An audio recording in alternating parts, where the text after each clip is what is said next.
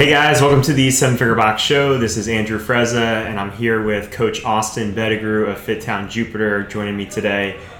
So we want to talk today about the path to wealth and retirement as a coach, and really give you guys a framework, a long-term framework, and financial framework for how you can think about starting to turn from just what you're doing as a job to actually being able to make this a real career that you can eventually retire from. And we'll talk about what retirement could mean. So let's first kind of define like wealth and retirement and talk about those ideas, because I think the traditional thoughts on those is really baked into society from corporate America of people that hate their jobs. So the idea of retiring is really for someone who is going to work at a corporation for 20, 30, 40 years, kind of be miserable going to work every day in the hopes of someday being able to amass enough money to not have to work and then be able to retire and do what they want to do. And I think kind of the new idea behind wealth and retirement is really about freedom of time and money, and not necessarily getting to the point where you stop working, but being able to choose what things you want to work on, not just a distance in the future, 10, 20 years out, but starting that today, and then over time, setting yourself up financially where if you do want to pull back on your work a little bit and have a little bit more freedom, you can, but you're doing what you love, and the elusive retirement is something you never have to chase. Yeah, I think people they see retirement, they think sit on the beach, drink margaritas all day, and I think if you find the career path you're actually passionate about, most people would say yeah, that's not something I could ever see myself doing, completely giving it up. But what you can think about is hey, if I'm 60 years old and I don't want to coach group classes anymore, and instead of doing 18 a week, maybe I just do one or something like that, or maybe even less. But regardless, creating a system for you where your money essentially continues working well after you're done working, I think is the way to think about retirement in my eyes. Yeah, I told our coaches, I don't see anybody on our staff truly retiring. I think it's really good to spend some time actually diving deep and thinking about this. If you guys have never read the book, The 4-Hour Workweek, a lot of the stuff that I talk about in various episodes is referenced based off that. Today's topic, we're going to be talking a lot about concepts from the book Rich Dad, Poor Dad as well. But he really kind of breaks down your whole mold and model of how you think about retiring, and ultimately, the same way you can think about wealth. These things are all interrelated. Regardless of whether you have $100 million in the bank or you have $1 million or $10,000, it doesn't matter what you have. You might be in debt. You still have to figure out, I have 24 hours in a day, and how am I going to use that time? And how am I going to use that time in a way that fulfills me, brings me joy, gets me excited to live each day? And ultimately, if money does not affect your time in a positive way, then there's no reason to have that money. So if you can start today, even without money, working on things that you love and enjoy, then you don't really need money to get you to do something else if you're already doing what you love. So I want to start from this framework of if you can find what you love and line that up, then yes, we still are going to give you, and that's what this episode's about, we're still going to give you the tools to where you're never going to have to rely on that work to make you money. But it starts from this place of finding the thing that you love that makes you money, so that way it's never dreading what you have to do to get that money. So the framework that we're going to give you, like I said, this is from Rich Dad, Poor Dad. We're going to give you two key frameworks. So the first one is kind of the 4 different sort of career categories you could fall into. He calls it the cash flow quadrant. And then the second one is the difference between an asset and a liability, and break these down pretty simply for you guys. So the cash flow quadrant is kind of broken up into an employee, a self-employed person, a business owner, and an investor. Okay, and you guys are listening to this, even if you're watching the video, we're not drawing this out. But on the left side of this quadrant, you have the employee and the self-employed person. Or another way to think of the self-employed person in today's society would be the freelancer. On this side of the quadrant, these are people that are always having to trade time for money. Okay, so in order for them to make any type of income, they have to work an hour to make that income. And that income could be extremely high. You have lawyers out there that have hourly rates of, $400 an hour, $600 an hour, $1,000 an hour or more. So they could be making a lot of money for an hour of their time, but they still need to put in an hour of their time to make any bit of that money, regardless of how much that is. So it's really important to notice this trend of I'm trading time for money. Now, when we get to the other side of the quadrant and where you become either a business owner or investor, then that gives us the opportunity to potentially, not always guaranteed, but potentially make time without it being directly, or make money without it being directly associated to the time that we put in. And what we see in our space, though, is there's a lot of gym owners out there that think they're business owners, but if you actually broke it down, they fall more in the self-employed category because they're constantly trading time for money. Yeah, I think I think I'm actually the perfect example of that. From before I came to FitTown, I was a gym owner. I'm using the word owner very lightly because I think I spent most of my time as a coach, or more of like the freelancer type coach, where like Drew was saying, any time I spent was giving up my time to then make my money. And then I think the biggest mistake that most people make is, and I know you've talked about this a ton, is like I was the last to be paid. So I was almost like the business like last little expense that it had, even though I should have been almost the most important thing. Mm-hmm. I should have paid myself first and then figured it out from there. But that's not the way I approached it. So I would have never been able to get to the other side of the quadrant in the direction we were trending. Maybe over time we could have, because we had just brought on another coach. We were starting to trend in a little bit different direction before we decided to sell or got a good offer to sell. But still, I think a lot of people think like, oh, like I'm now on this business owner side, and it's like, could you actually take yourself out of the business? And if you did, what would happen? And if you asked me that question, when we were running the gym, it's like, well, nothing would have happened. The gym would have been closed that day. Like, yeah. No one would have been there. There would have been no one coaching classes, no PT sessions going on. So I think until you really can say that for yourself, you're still on the left side of this quadrant, in this like self-employed or employee section. And I think for me, the thing I really want to get across is it's not a negative, like you were saying, to be an employee. You just have to understand that you are trading your time for money. Exactly. And you have to be 100% okay with that. And like we've talked about, like if you're passionate about it, it's not that big of a trade, really. So for me to trade an hour of my time for a PT session that I truly enjoy doing and make good money from doing it, like that's a win-win for me.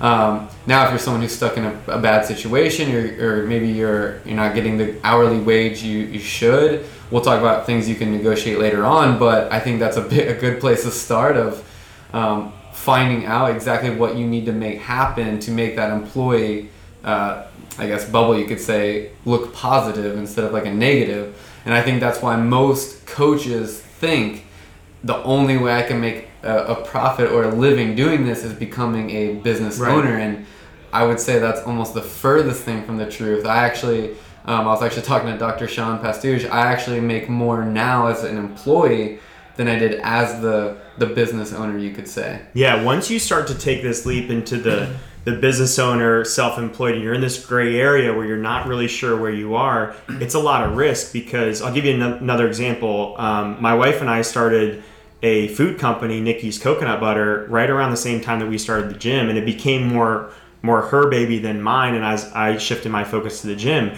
But she worked a ton on that, and she would often work a 50 or 60 hour week and not make any money in return. Mm-hmm. Or in some weeks you work that hard and you actually lose money because you don't make enough sales, or something happens, maybe you got to recall some products, like something happens, you actually lose money. So what the nice part about an employee is that you have a guaranteed income that comes with it. And now she's actually doing more freelance work where she sets an hourly rate, she does time tracking. Mm-hmm. So like one of the most fulfilling parts for her, especially as a mom who's so busy, is when she puts an hour, she gets paid for that hour, and she knows she's going to get paid for that hour that she puts in. So there's a lot of benefits to being an employee. Now, generally what you trade off with an employee is freedom. Yeah. You lose a little bit of that, and that's where being more in this kind of freelancer realm is where a lot of people are drawn to now, because it's like, all right, I get the benefits of being an employee, which is I get paid for the work I put in, but I get the freedom to kind of work when I want and how I want. And we kind of try to give our coaches that little bit of flexibility, so they're more in that freelancer realm versus just like a pure employee where it's like it's a completely set schedule that you have to fall into. Yeah, I would say here the way we would do it is essentially like 2 to 3 hours out of in 5 days a week. I would say you are an employee. You have 2 to 3 group classes that you do on a set schedule, and those times don't really shift. So I'd say that's where you essentially lose a little bit of your freedom. But any of the other time, you're essentially a freelancer because you schedule your PTs when you want to schedule them. You schedule as many as you want to schedule, and you are really up to that. I mean, and then as far as like any extra duties that we have, like programming, things like that, like, yeah, I guess you could say that's kind of an employee thing, but at the same time, I can do that whenever I need to. So if I want to do that, in a set schedule, that's fine. If I want to do it at home by myself, that's fine. So I think as a coach, for the most part, we kind of jump back and forth between those. Whereas like, I think if it's like a PT only type gym, you're definitely more on the freelancer side, in my opinion, because you essentially set your schedule and how many hours you want to work in the day and how many hours you're actually willing to trade for the money you need to make. Whereas we're kind of the hybrid of, we have both. So I'd say there is a little bit of that just strictly employee portion of it, where we do have, group classes and meetings and things like that that are just set in their schedule right away. And I think it's the best of both worlds, because I know a lot of like graphic designers out there, people that do like wedding photography, and they can go on these really hot streaks where they're completely booked and they're making a lot of money and it's great, but then they have these down streaks where they have to go back to a lot of sales and building that book of business back up, and in those moments they're not able to get paid for the time that they're putting in because they're trying to plant those seeds again. So it's nice to kind of have, all right, I have this guaranteed money that kind of falls under this employee, but then I have the ability to make more as more of this kind of freelancing style. So we want to talk about, like, again, there's nothing wrong with being an employee, especially if you love what you're doing every day. So that's kind of step one. And then step two is, all right, what are some of the things that we can do to make it so, yes, we love what we're doing, but we don't have to be 100% married to 40 to 50 hours a week for the rest of our lives. And we have the ability to taper down or even retire, because we're not saying retirement's a bad thing. We're just saying evaluate it for you. But we want you to have the opportunity to be able to do that in the future. So some things you can do is start to work on increasing your hourly rate today. So make more money for the hours that you can put in, so you can put some money away. And then that goes into trying to take on some investments, automating your finances, so you have a system behind saving and investing. And so you're not just, most people manage their money just based on, okay, this is what's in my bank account. I'm gonna try not to spend everything this month, or not go into debt this month. And there's ways to start to affect that. So I know you've done a good job of starting to increase your hourly rate in that sense. How do you think about that? Yeah, so like I said, there's kind of two pieces that we bring on here. Like I can increase my hourly group class rate, which is fine, and I can make minimal improvements there, right? Or I can make myself more valuable to other higher paying clients, like one-on-one personal training, and then I pretty much the ceiling is nonstop. I can go as high as I want to, and I'm willing to go as far as trading time for that. So if I'm willing to put in more time, which as of recently I've been putting in a lot of time because I just want to see where I can take this, like you're basically setting yourself up to make as much as you want to make. But I still don't think that creates like the long-term plan. I think that's where you have to start reading more, learning more, talking to more professionals about like saving, investing, and things like that to do that. But yeah, I think for me it's how can I maximize the amount of money I can make on 1 hour is how I kind of look at it now. And I think that's a good place to start, because it doesn't matter. It's really hard to make adjustments to your lifestyle, right? Yes. Like, obviously, there's people that live very extravagant lifestyles, but like realistically in the coaching field, most people are not living very extravagantly. And for them to cut out, 2 coffees a week, or to cut out, the 1 meal out a week, or try to spend, less on groceries by getting regular beef instead of grass-fed beef, it's probably not going to move the needle. Whereas if you can get yourself charging going from charging $50 a session to $100 a session on 20 sessions a week, that's going to more than make up for any amount you would save on lattes. Yeah, it's funny. I have that conversation a lot with clients who give me crap. They're like, I can't believe you're wasting like $4 a day on your coffee. And I'm like you're talking about right now like $100 a month problem versus like I'm thinking about like tens of thousands of dollars, right. Like long-term not problems, but that's where I'm thinking. And me taking out $4 a day, or it's not $4 a day, but if it was $4 a day, like $100 a month or whatever, like that's not the issue. Like there's more bigger problems or things you can do to move the needle and make more wealth long term. Yeah, and we'll get on later to assets and liabilities and talking about where something like a car could be that $40,000 problem that people overspend, and usually something like that is where you need to be smarter versus the coffees and things like that. But starting with increasing your hourly rate is a great place to do it. I want to share an example for you guys because we gave you guys the quadrant, but I want to talk about how you could potentially navigate this quadrant. So again, it's employee and self-employed are the time for money trades, and then business owner investor are the ones where you're not trading time for money. Now, you don't have to hit all four, and the example I want to share is actually my uncle who worked for Dell for many years, and he was a sales rep for Dell during the heyday of Windows. Like this was really before the iPhone and Apple really became what it was. And he was an incredible salesperson, and he was able to retire in his 40s from doing sales. But the reason he was able to do that was because he earned stock options, and then any money that he gained on top of his kind of lifestyle, he would put into more Dell stock and other stocks. So he kind of went from employee to investor. He never had to be self-employed. He never had to be a freelancer.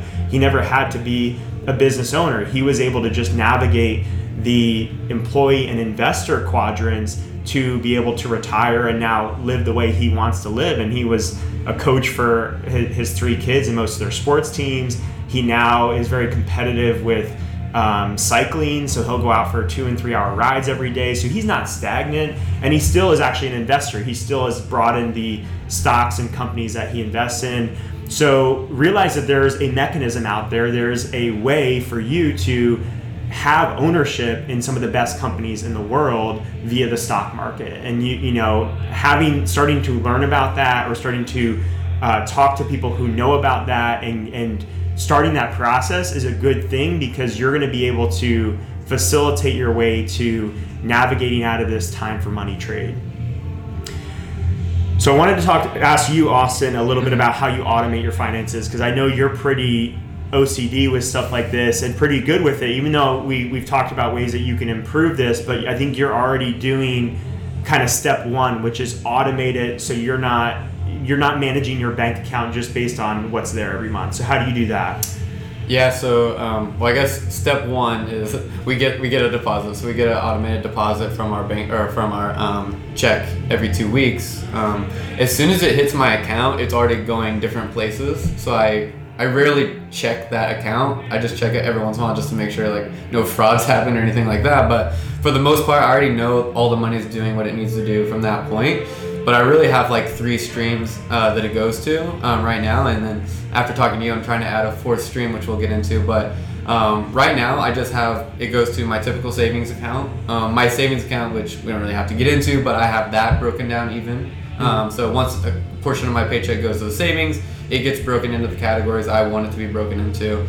The second one is just the typical Roth IRA account, just the long-term account where it just kind of slowly builds upon itself. Mm-hmm. And then the next one is we had a daughter this year, so we have her college fund. And it's a similar type account to the IRA account where it basically grows on itself slowly over time. But yeah, those right now are the 3 categories that my money goes to as soon as it hits my bank account. And then from that point, like what we talked about yesterday in our meeting, and then like what I'm trying to take the next step on is investing more of my money to make more money, essentially. I want my money to be able to work for me. Right now, the way I look at my money is it's almost like a safety blanket for me. Like if something were to go wrong, I have, my savings account, or I have that long-term money of like the retirement fund essentially, and no one's set up for education later on, but there's really no money making happening beyond that point. It's just I would have to work more to make more, which is why I'm trying to open up this fourth stream of investing, getting into the stock market and things like that. So yeah, and you don't have to be an expert in this stuff. I think it's important to, you could kind of like, I mean, we can maybe do a whole another episode on stocks and things like that, but even if you just kind of go into some of the big names like Amazon and Apple and Tesla, like Austin's 26 years old. If he believes that these companies are going to be worth more 20 years from now than they are today, then that could be a good use of your money in these areas. So it could be as simple as that, and again, you're not trying to necessarily become a full-time investor, but we got to realize that cash just sitting there is losing value, and that if you can, you want to think of it as you're taking ownership in the best companies in the world. So if it's valuable for you to have ownership in an Amazon, and you think that's going to be worth more, which I think it will be in 10 or 20 years from now than it is today, then that could be a good spot for your money. So I want to talk about assets and liabilities. This is another big concept from Rich Dad Poor Dad. And when you ask most people what is their biggest asset that they have, most people, if they own a house, they're going to say their house. If they don't own a house, they're going to say their car is usually the biggest asset that they have. And as they define it in Rich Dad Poor Dad, and what you guys need to understand if you want any chance of retiring in the future, is that assets are things that generate cash for you on a regular basis. So if you think about your car, it might be a valuable thing. It might have a high resale value. But if you think about what your car gives you or costs you every month, it's usually taking money out of your pocket. You usually have a monthly payment, but even if it's free and clear, you pay for gas, you pay for insurance, you might pay for maintenance here and there on that thing. So you could be losing $400, $500, $600 a month on your car. It's getting pulled out of your bank account. So that thing, yes, it's valuable, but it is a liability. It's taking that cash from you every single month. Same thing with a house. You could be gaining equity in a house where 30 years from now you have it paid off and you have this thing, but it's still taking, if you have a mortgage of $1,500 a month, it's still taking $1,500 out of your pocket. Now, if you have that same house as a rental property, and instead of a $1,500 mortgage you pay each month, you now have someone else paying you $1,800 a month to rent that house out. Now you have $300 of cash flow that's coming into your bank account every single month. So you may not want to get into real estate, and I'm not encouraging you guys necessarily to get into real estate, but if you are into an investment account, most people are going to do some kind of investment account. If you accumulate enough money in there and that thing has a 5% rate of return, if you can live off that 5%, whatever that is, you're living off the cash flow that it's giving out every single month, rather than having to trade your time for money. Okay, so starting that process of investing can really go a long way in that regard. Yeah, if I had anything to add there, it would just be, and I think the thing we get the most is like, well, I don't really make enough to invest, and I would just push you guys to start with very small amounts, but to start nonetheless. I think people are scared to give up, like even starting like something as simple as like a Roth IRA, like you really only need like 20, I think 25 is like the minimum, maybe even smaller. Yeah. Like you just need to start somewhere, and don't be afraid to start, because if you just keep saying that, you're never going to start in the first place. Yeah, and once you start, if you do start investing in like individual stocks, once you start, you're going to start to learn more about them. It's going to be your incentive to learn more. The example I shared in our meeting, which is always a powerful example for me, is like, we're all consumers. Had we, instead of consuming that product, put that money into that company's stock, it would be worth so much more. So like iPhone is the easy example. If we would have, instead of buying a $500 iPhone, even just as soon as 5 years ago, that $500 iPhone would be worth $3,000 today in stock. So if you would have bought that $500 in stock instead of buying the iPhone, you'd have $3,000 instead of the old iPhone that you don't have. And obviously you have to have a phone and things like that. But even like just looking back at some of the history of some of these companies like Amazon and Apple and Tesla, if you look back, it's like, wow, it's very powerful to see of like, okay, if I would have put that little bit of money, it could be worth a lot today, and then it compounds. And that's what you a lot of coaches out there are young. You guys have time on your side, and you don't really fully grasp what can happen in exponential growth or compounding growth over the course of 10, 20, 30, 40 years, because it's such a slow amount to start. But if you start that process, it's unfathomable to know where that money's going to be 30, 40 years from now. So do you have anything else that you want to add, Austin? I don't think so. Cool. We'll wrap it up there. If you guys have more questions on this, or if you guys just find this interesting, it's a little bit off topic for us, but I think it's one of the most important things that you guys can be thinking about today, so that way you can keep doing what you love and then not be forced to do it even when you want to be able to have more freedom and of time and money later in life. So thanks for joining us today. If you guys want to come be a part of our immersion this year, we have a few dates available. We just added an April date, and you can come spend a few days with us, learning from us, getting your one-on-one questions answered, experiencing our classes, seeing the ins and outs of our team. That's at sevenfigurebox.com/immersion. So thanks for joining us. We'll see you on the next one.